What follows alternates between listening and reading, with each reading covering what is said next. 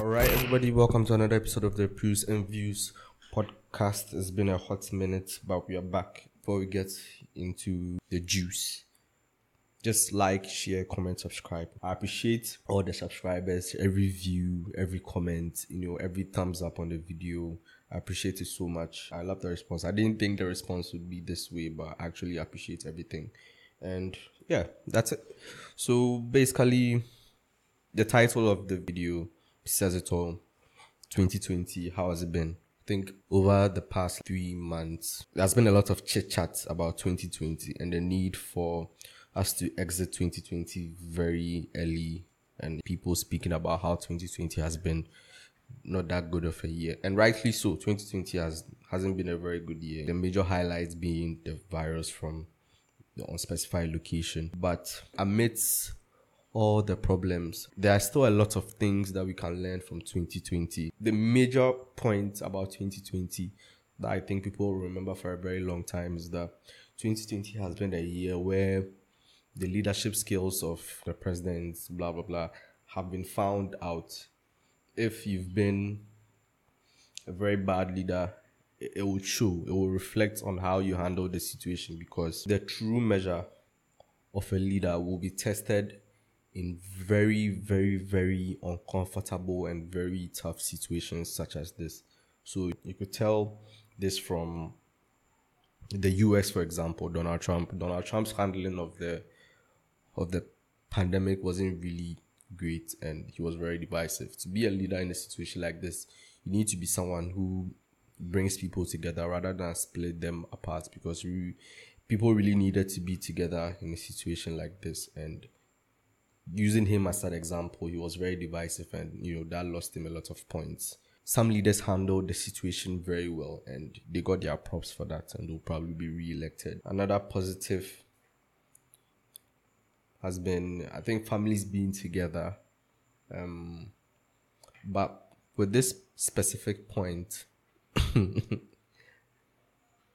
even though people have had the chance to spend time with their families, I still read a statistic somewhere that divorce rates had gone up. So me thinking about that point, I was a bit confused, but I also understood it, because being in the house together, I think sometimes married couples going to work every day and not seeing each other all the time, I think it actually helps in marriage. So yeah, I think, yeah, but still, in a way, people still bonded as a family. This year has also shed light on a lot of movements, such as the Black Lives Matter and the endsars movement. Because I don't think, if the pandemic hadn't happened, I think, okay, it's a bit of a stretch to make this assumption, but then it could have been a chance that if the pandemic hadn't happened, maybe the Black Lives Matter movement and the endsars movement wouldn't have got the amount of press it had received.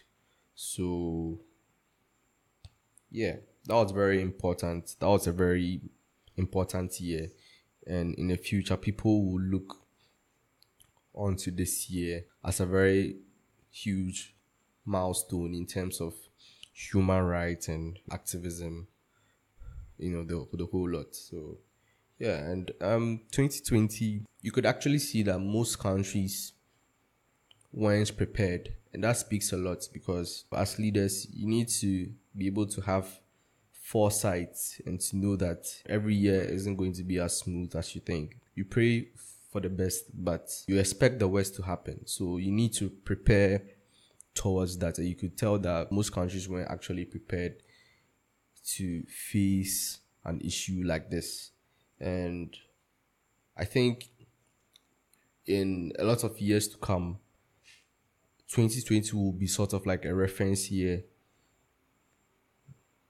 that leaders and citizens would use as a guiding light to handle emergencies like this.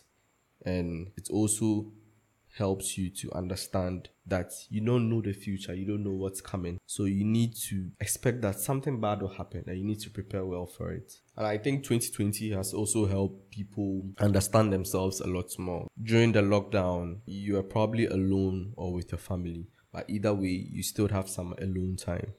And with that alone time, you're able to think about yourself.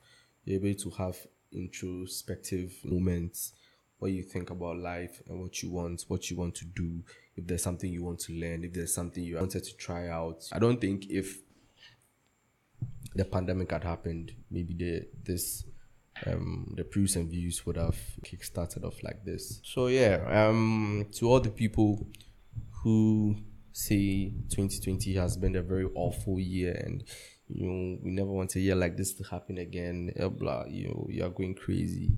But I just need you to sit down, think about the year very well, and understand what positives you can pick from the year, because it's best to dwell on the positives rather than the negatives. You dwell on the positives and learn from the negatives so that you are better prepared for an unexpected situation.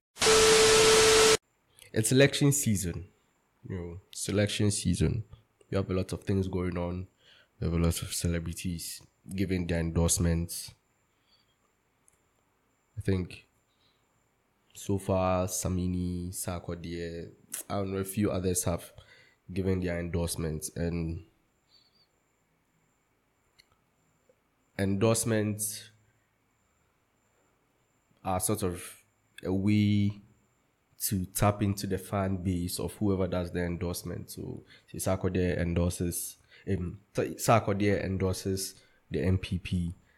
It's just a way to pull the Sarkodie fans to vote MPP, so you understand what endorsement means. So first off, celebrities are just as human as us and have the right to vote for whoever they want, vote their interests. My only problem with endorsements is I do not want people to vote based on who celebrities endorse. Your vote should be based on what interests you. Take, for example, a businessman. A businessman will vote for a party who would do things to help the private sector, like reduce taxes, increase subsidies, stuff like that. Do policies geared towards improving the private sector. So a businessman or woman is voting his or her business's interest. So in that sense, that's how everybody should vote. You should look at the two parties carefully, look into their policies, and think which party has the policy that would benefit me the most. And on that basis should be how you vote, and not based on endorsements. Because just as I said, celebrities are just as human as us. They can make mistakes. They are probably also voting their best interests. Probably not, because most of the celebrities, they get their bag, if you know what I mean. I don't think any celebrity is doing endorsements for free. So I'm just going to be honest with you. Most endorsements are not done for free. I don't think Sarkodie is not taking any money for this endorsement. Sarkodie is probably the biggest, not probably, he's the biggest artist in Ghana. And to have his endorsement is really huge. So you need to understand that he's getting a bag. Nobody should tell you who you should vote for. You shouldn't tell anybody who they should vote for. So that way, even though people are doing a lot of endorsements, I don't think that should be the reason why you vote for whatever party you are voting for.